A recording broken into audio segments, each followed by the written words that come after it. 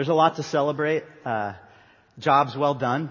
Yesterday, we had an opportunity, 10 churches here in Santa Ana to gather together and work in an underserved neighborhood in Santa Ana called the Pico Lowell neighborhood. Maybe you're familiar with it, down First Street, left on Flower.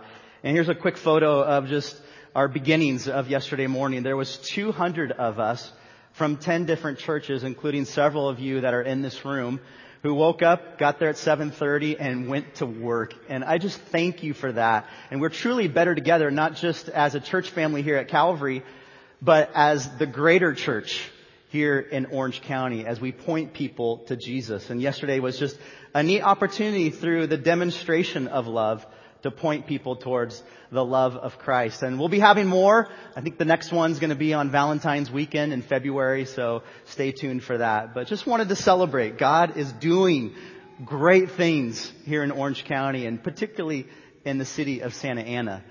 But it's not just contained here to Santa Ana. Overseas, and forgive me, this photo is a little blurry here. I just pulled this off Facebook a couple hours ago. But this is Craig Bryson, who's part of our church family here. And Craig and 4 other elders and 2 married couples got on an airplane on Friday and traveled to our sister church in Lugnia, Albania, Way of Peace Church. And this is Craig. He had about 24 hours notice on this that he was preaching this Sunday. So here he is preaching to the church, our sister church in Lugnia, Albania. And I just celebrate that God is up to great things here in Orange County. But it's not, as I said, limited to that. God is up to great things throughout the world. And He could use anybody, but He chooses to use us.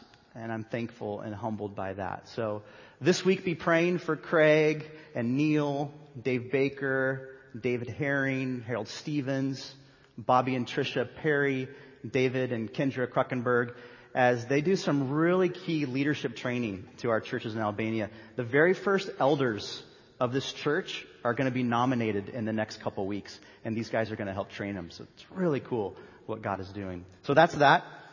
But God's doing good things in this morning too. And so open your Bibles if you have them. If you don't, there's a Bible in the seat rack in front of you. And turn with me to the great book of Ephesians, as Laura mentioned. Ephesians chapter 1. As we continue our series, Better Together, looking at Paul's challenge to the church. Ephesians 1, look at verse 7, and we'll just go a few verses to verse 12. And I'll read it, and you can just follow along. This is what it says. In Him we have redemption through His blood, the forgiveness of our trespasses according to the riches of His grace, which He lavished on us. In all wisdom and insight, He made known to us the mystery of His will, according to His kind intention, which He purposed in Him, with a view to an administration suitable to the fullness of the times, that is, the summing up of all things in Christ, things in the heavens and things on the earth. In Him also we have obtained an inheritance, having been predestined according to His purpose, who works all things after the counsel of His will, to the end that we who were the first to hope in Christ would be to the praise of His glory. In a couple other places in the scriptures it says, the grass withers and the flowers fade, but the word of the Lord endures forever. And so this passage that we're opening up here this morning, on a day where it's supposed to be 101, and fantasy football scores have started to already click into your phones. This matters. This passage matters because the Word of God is eternal. But as you read it for just the first time, just first blush at it, I'm wondering if it doesn't matter enough for us. Because we look at it and we go, okay, yeah, redemption, forgiveness of sins, God's will, praise of the glory. Yeah, that's good. That's nice. I like it. But I want to push us to go beyond this is nice. To go, this is revolutionary. This changes our lives. This should move us and stir us. But my thought is, if you were handed as you walked in this morning by one of our hosts an umbrella, And they said, hey, this is my, it's kind of a sorry umbrella. This is my gift to you. I want to give this to you as you walk in. And you kind of took it and said, okay, thank you. I guess I appreciate it. And you kind of held it to your side because no one else in here has an umbrella, and kind of felt a little embarrassed by it. And when you sat down in your seat, you kind of put it a couple seats away because I don't know what to do with an umbrella. You wouldn't appreciate the gift of an umbrella if someone handed it to you as you walked in this morning. But what if you were handed this umbrella this morning, and as the host handed it to you, they said, hey, about halfway through the service, there's a pipe up here in the ceiling. It's just going to totally burst, and it's going to be flooding this entire auditorium. But this umbrella will keep you dry. In fact, maybe even someone that you like next to you can keep them dry as well, too. Like, all of a sudden, you'd understand the purpose, the meaning, the whole story of this umbrella, and you'd be thankful for it. You would appreciate it in a whole new way.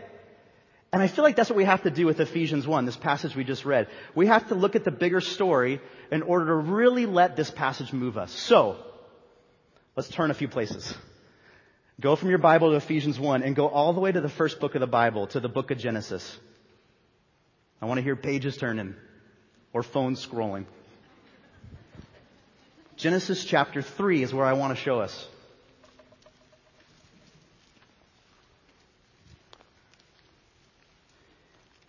Genesis 3, if you're familiar with it, is the story of the fall of humanity.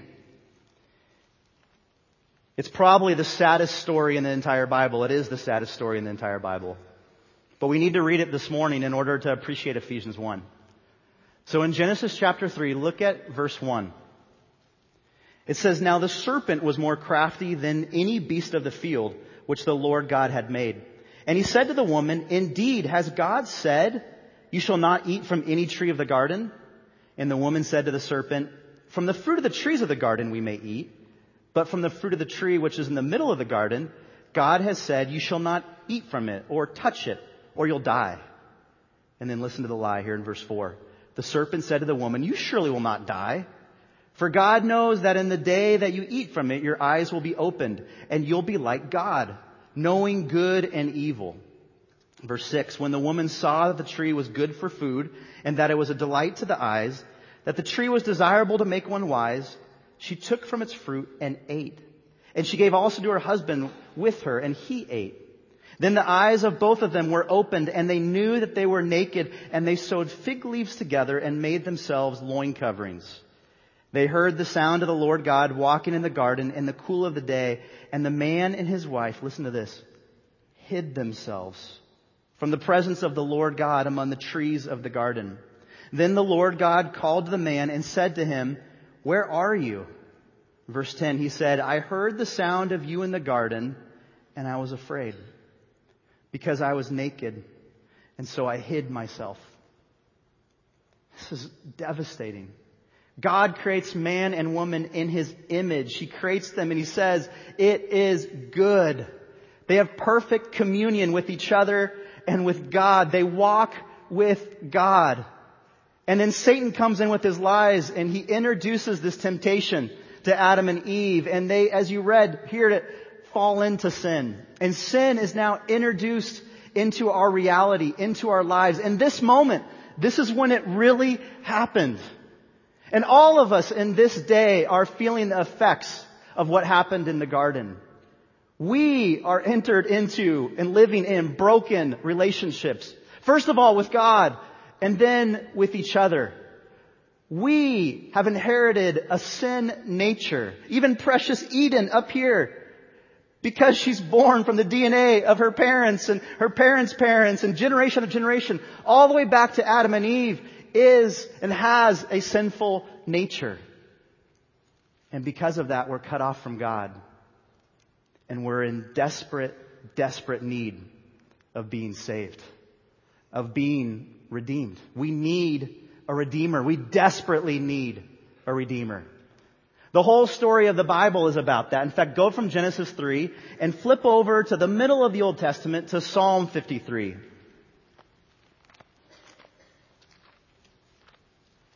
Psalm 53, verse 1.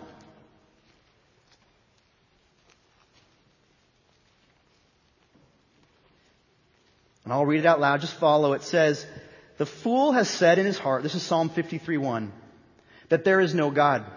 They are corrupt and have committed abominable injustice. There is no one who does good." Verse 2, "God has looked down from heaven upon the sons of men to see if there is anyone who understands, who seeks after God. Every one of them," listen to this, "every one of them has turned aside. Together they have become corrupt. There is no one who does good, not even one." Now, maybe you had a late night last night, so I want us to see this. Look on the screen. Verse 3 here of Psalm 53. Can we say this out loud together? Okay, here we go. Just follow with me. Say it with me. Here we go. "Every one of them has turned aside. Together they have become corrupt. There is no one who does good, not even one." Not even one. Not even one. Go from Psalm 53, now go to Isaiah 53. It's to the right, a couple books over. Isaiah 53. I promise we'll eventually get back to Ephesians 1. Isaiah 53. Look at simply verse 6.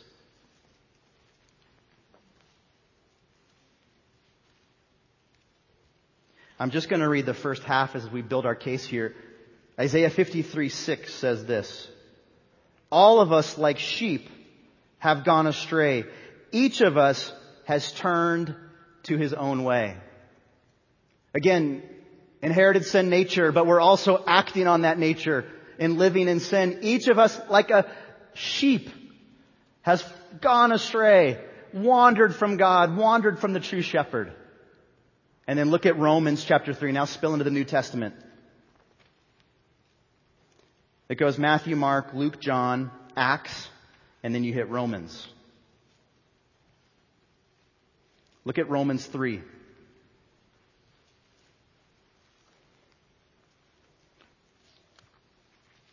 This passage, maybe you've read it all your life, maybe you've never heard it before, but listen to it with fresh eyes.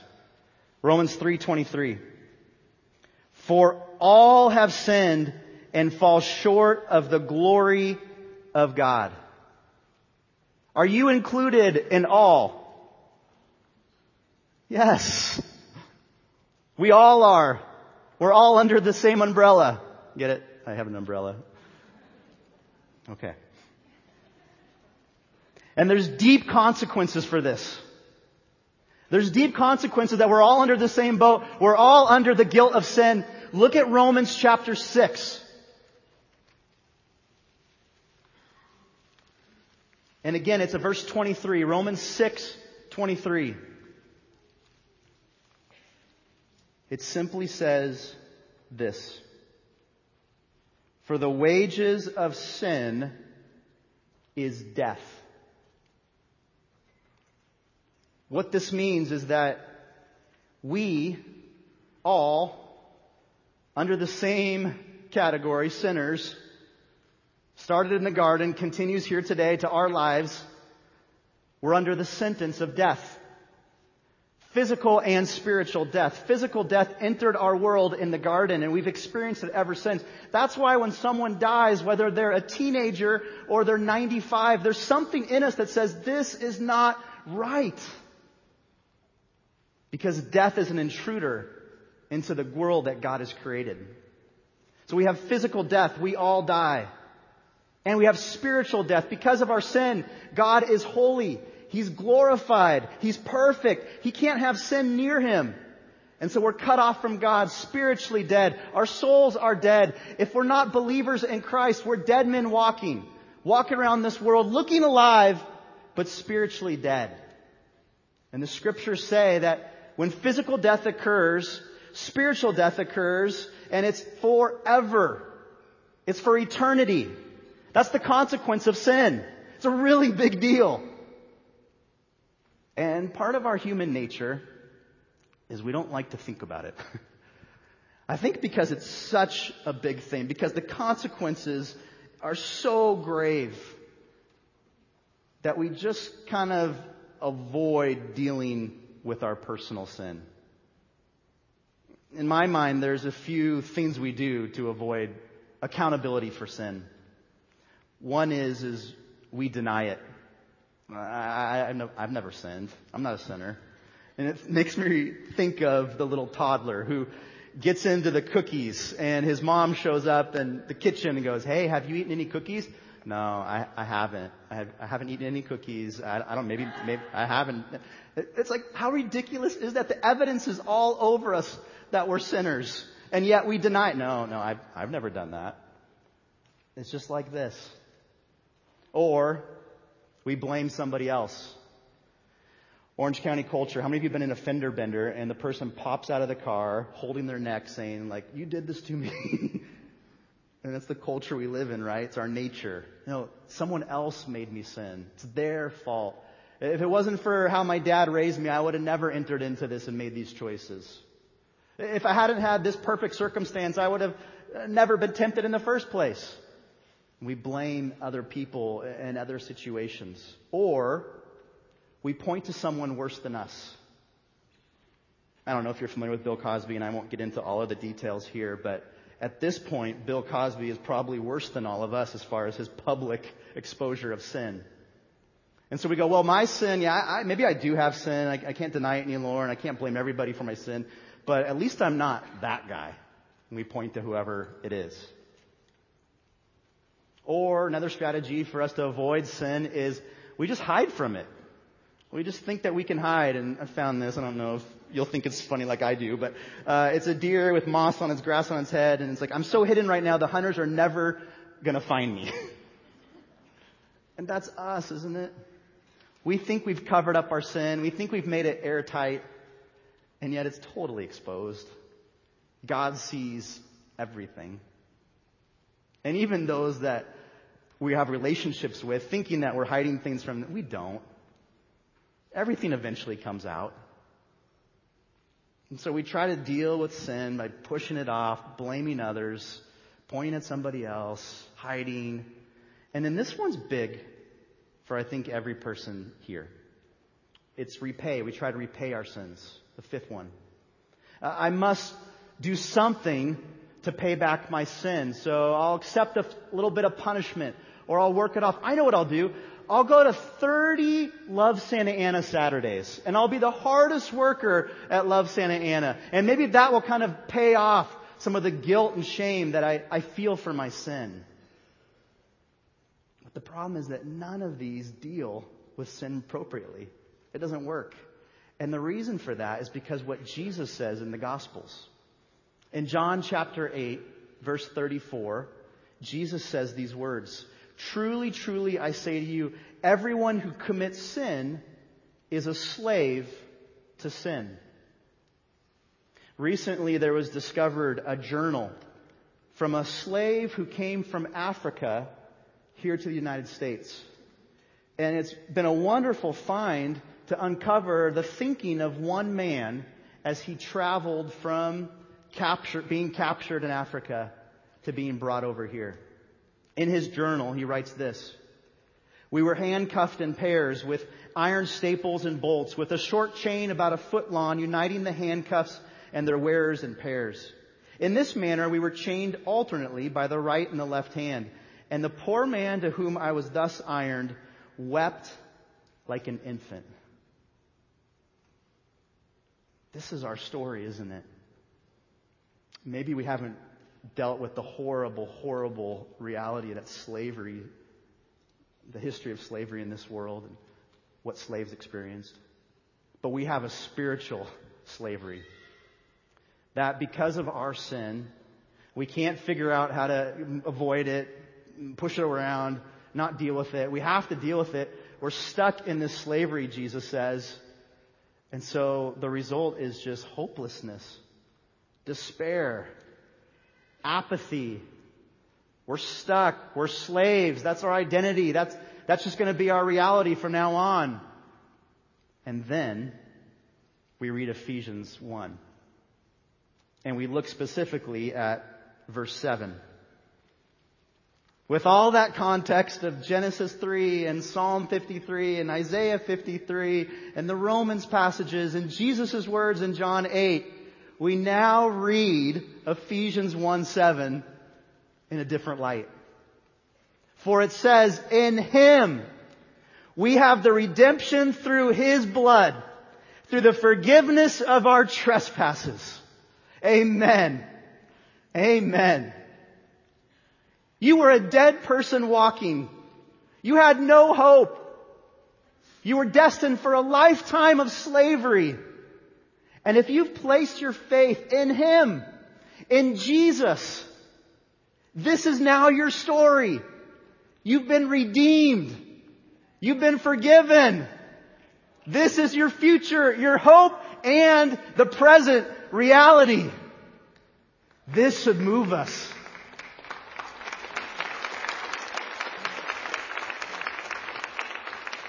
I felt like I just made a putt at the 18th. That was very polite, but I understand our culture. This is revolutionary. This isn't old news. This is good news. The word redemption was a word in Paul's day, Paul's the author of Ephesians, that meant to be brought out of, to be paid for, to be liberated, to be set free. So, as a slave to sin, you've been liberated, set free, paid for with a price. Imagine you're a slave and you're up for auction and people are starting to bid for your services. And someone steps forward and says, I will pay the highest price. And yet, when I pay the price for their life, I'm not going to have them come work for me. I'm going to set them free. And the auctioneer looks up and is startled and says, okay, well, that's going to cost you everything. It's time to pay. And Jesus steps forward and says, I will pay with my blood. The ultimate sacrifice. Jesus lays down His life for yours. When it comes to talking about blood, I feel like this is where, for some, Christianity gets weird. Like blood. What's this all about blood? In fact, in Paul's day, in the first century, there was a rumor going on around Rome that Christians, hey, there's these new guys and they're following this guy Jesus. They're called the Way, and they drink blood. They get together in these secret groups and they drink blood. And that wasn't happening. What they were doing is they were celebrating communion and remembering the shed blood of Christ. And yet this rumor existed. Nowadays, we're in like the zombie apocalypse. Maybe blood's not as weird as it used to be. But it is still kind of weird. And so why is there so much talk about blood when it comes to Christianity? Well, it's for this. One is that in the book of Leviticus, Jesus sets up the value of blood. When He said, or God says, for the life of the flesh is in the blood. And I have given it to you on the altar to make atonement for your souls. For it is the blood that makes atonement for life. This is from the book of Leviticus, chapter 17. And so blood equaled life. To lose your blood meant you lost your life. To have something pay for your life, you had to have blood shed. And so God, in His mighty wisdom, sets up this sacrificial system. And He says, if you take, and explains it in the book of Leviticus, in fact, a chapter before this one, in Leviticus 16, we read all these details about you take a bowl and the priest sheds the blood of the bowl and then purifies himself. Then he goes and takes a goat and then a ram and then he sheds that blood for the purification of the people. In fact, on Tuesday, this coming Tuesday, Jews around the world will celebrate Yom Kippur, which Leviticus 16, 17, 19, and other places explain. Yom Kippur is part of the culmination of High Holy Days for those that are Jewish. It's 10 days of purification. And finally you get to Yom Kippur, and it's your day of atonement. It's the day when you have your sins forgiven. In fact, secular Jews, it's probably like their one day they come to the temple in our modern era. In Israel this Tuesday evening, all of Israeli broadcasts shut down. There's no radio, no TV, no one drives. It's like this crazy phenomenon where like entire cities are just quiet. And so they celebrate Yom Kippur today. It's rooted back in Leviticus 16, which says you should do this annually. And this is a binding thing. And so God sets up this sacrificial system. And so year after year, the people come and they go through the priest. And God, in His grace, accepts their sacrifice, the blood sacrifice. Not because the blood is worthy, but simply because God is worthy and He has grace on the people. And so He wiped away and cleansed their sins. But then the next year, they'd come back. And then they'd come back. So if you live 50 years, you've been in this repetitive cycle of having the blood of sacrifices wash away and cleanse your sins. But it wasn't eternal. It wasn't even beyond the next 12 months. But all of it was a foreshadowing of Jesus. For in Hebrews, we read these beautiful words. By His will, we've been sanctified through the offering of the body of Jesus Christ once and for all. Life-giving right there. Jesus accomplished what the Old Testament sacrifices were simply foreshadowing. That there would be one whose blood was enough to cleanse our sins. Not just for the next 12 months, but for our lives. For eternity. Only one could do this. And that would be the God-man who entered into our world and lived the life that none of us could live. You see, it says all have sinned, but Jesus never sinned. Jesus was set apart. And so Jesus went to the cross and His blood was shed for our lives to cover us. It's incredible. And then the next words of Ephesians 1 say, for the forgiveness of sins. I want you to think for a moment, what's the first thing that comes in your mind when you think of your biggest regret? The one thing in your life that, boy, this was my lowest moment with God. The consequences of this choice forever impacted me. In fact, sometimes I wake up in the middle of the night thinking about this one situation. We all have that. We have many of those, actually. But the one thing that comes to your mind right now, whatever that is, I want you to know that if you are in Jesus Christ, it has been forgiven. You have been washed clean. Not because of you're such a good person, but because of the blood of Jesus Christ. It's been paid for.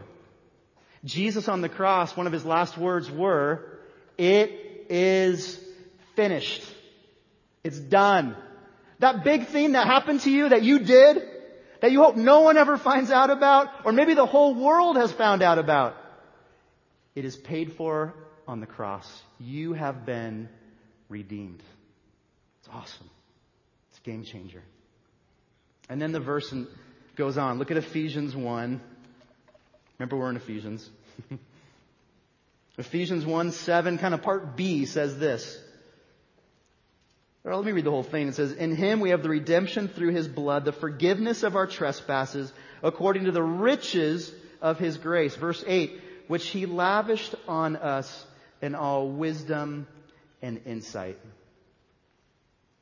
Part of the gift of being the redeemed is having God's grace lavished on us. I want you to think of this word picture of lavish like the waves. It's a hot day. Some of you will go to the beach. Imagine going down to the beach and you're just watching the waves come in. And the waves keep coming in, hitting the shore over repeatedly, again and again. That's a great image of the lavish grace of God. In Him you've been redeemed. You've been forgiven. God's grace is rich. It's pouring over you like a wave. It doesn't rescind and you're trying to chase it like, I need more of God's grace. Instead, it keeps coming to you and pouring over you moment by moment, day after day for those that are in Christ Jesus. It's incredible. Another word picture I thought of. You guys like McDonald's? Don't say. Whenever you go to McDonald's and you order breakfast, they give you these pancakes, 3 of them. Anybody hungry? These are really spongy. When you go to McDonald's and you order pancakes, you get 3 of them like this in this tray. You can see them. And they give you a little syrup like this, right? Now, maybe this is enough for like 98% of you. But if you're like me, like this is poor, totally inadequate like for this. Because you pour the syrup on it and the first pancake just envelops it and that's it. And then you're like, I have to go back up and get more. And there's usually a huge line and they charge me 50 cents. And so you pour the syrup on and, oh, it's gone. I think a lot of us feel like this is God's grace. Like, I've received God's grace. I'm a Christian. I've been redeemed, forgiven. But I don't want to bother God. I don't want to take up too much of His grace because, I don't know, maybe there's not enough of it or maybe it'll run out for me and I don't want to just kind of bother Him. And yet, the truth of the matter is, as the Word says here, that Jesus' grace is lavished on us.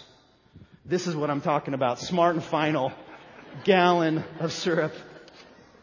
I'm doing this. This is what God's grace is like. Like this. It's not something that we just get for a moment and then we lose.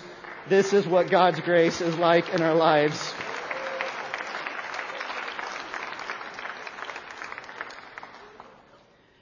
And that's just for today. Every day His mercies are new. I'm going to get killed for this, but every day His mercies are new. This is the lavished grace of God. May you never look at syrup the same again.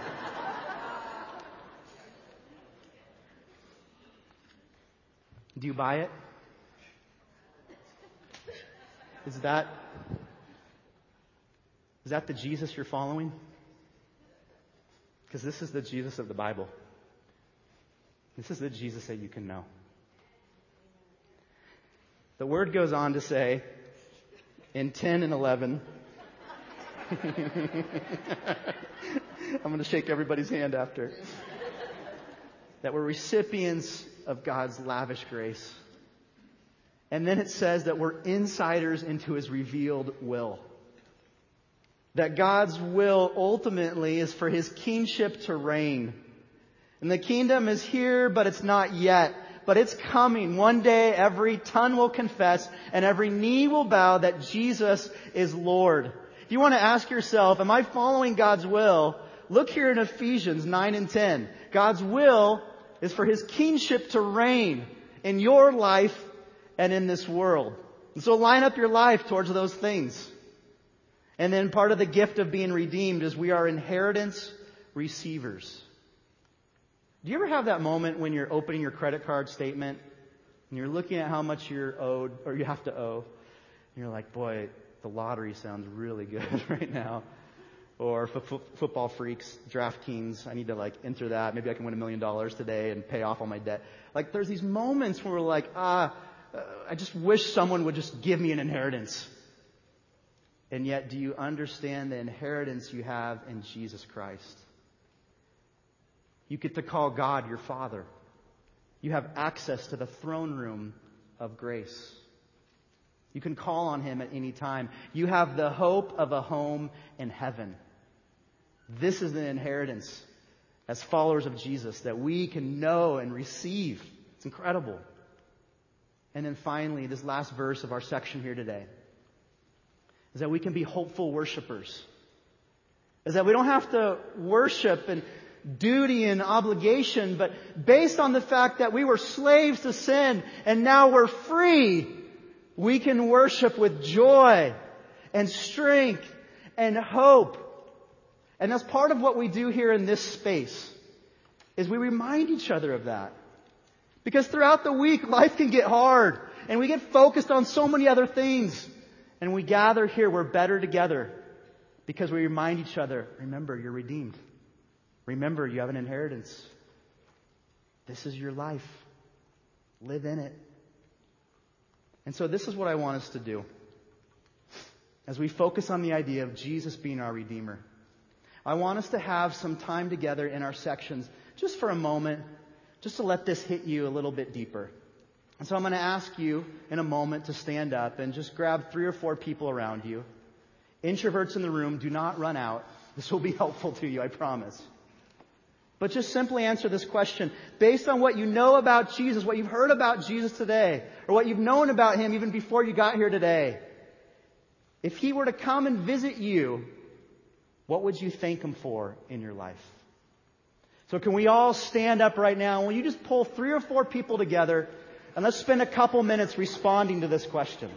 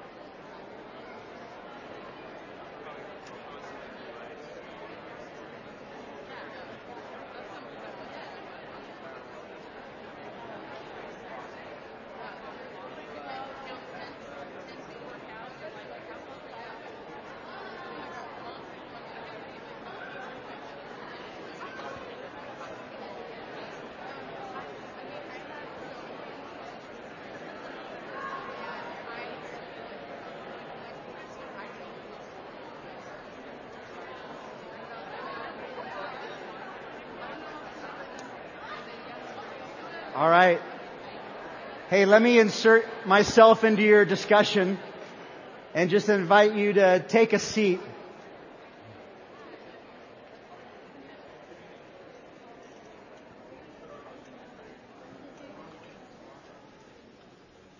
As we continue to respond to Ephesians chapter 1, there's a few ways I want to invite you to take a next step. In the booklet bulletin that you received when you walked in, there's some sermon notes in there, and those are designed for you to either follow along with the sermon or even look at later and look up some of the passages on your own. But you'll see there some next steps. I believe it's on the back page there. Some ways that you could take this Sunday experience and move it beyond just a Sunday morning. One is, if you're not a believer in Jesus Christ, if you do not know if you've been bought at a price, that you've been redeemed, let today be that day. Let today be the day that you make Jesus Christ the leader, the Savior of your life. Christ's mercy and grace is available for you today. There's a little booklet in the seat rack in front of you, and it says, how to connect to God. And if you want to even just use that as a guide, make it your prayer today. Jesus, I need you. I need to be redeemed. Come into my life. I invite you to become a Christian today. Another next step for you could be getting involved in a small group. We call them life groups here. And as we depart this morning in the lobby, there'll be great opportunities for you to pick up information and find out what are the groups that exist here and how could I get involved in a community so I could be better together, walking through life with other Christians. And then thirdly, maybe you just have more questions about what it means to be a Christian or a follower of Jesus. And our Alpha course that takes place on Wednesday nights would be a great place for you to plug in. It's Wednesdays at 7 o'clock just here in the lobby, 6:30 in the lobby. We'd love to have you join us. And then immediately, as we respond through worship and music, I want to invite you to participate at our communion station. Communion, we take the bread and the juice and we remember through these symbolic pieces what Jesus has done, the tremendous price that He's paid for our lives, shedding His blood, dying on the cross. But communion, although it is rather somber to reflect on what Christ has done, is also a place of joy as we remember that the grave could not defeat Jesus, that He rose again, that He conquered death, and He is alive today. And so the communion table is a joyous table as well. So approach with joy. And then at the tables, there's also a place to give. God owns everything, including our finances. So it's a great way to respond and worship to Him. And then myself and a few others will be at prayer points over here to our left or your right. We'd love to pray with you if you have a need during this time. So let me pray right now, and then we'll respond and worship through music. Heavenly Father, I thank You that Your Word is eternal and it means and it matters something to our lives here today. God, may we not walk out of here and just move to the next thing. Do business with us now. In the name of Jesus Christ, amen.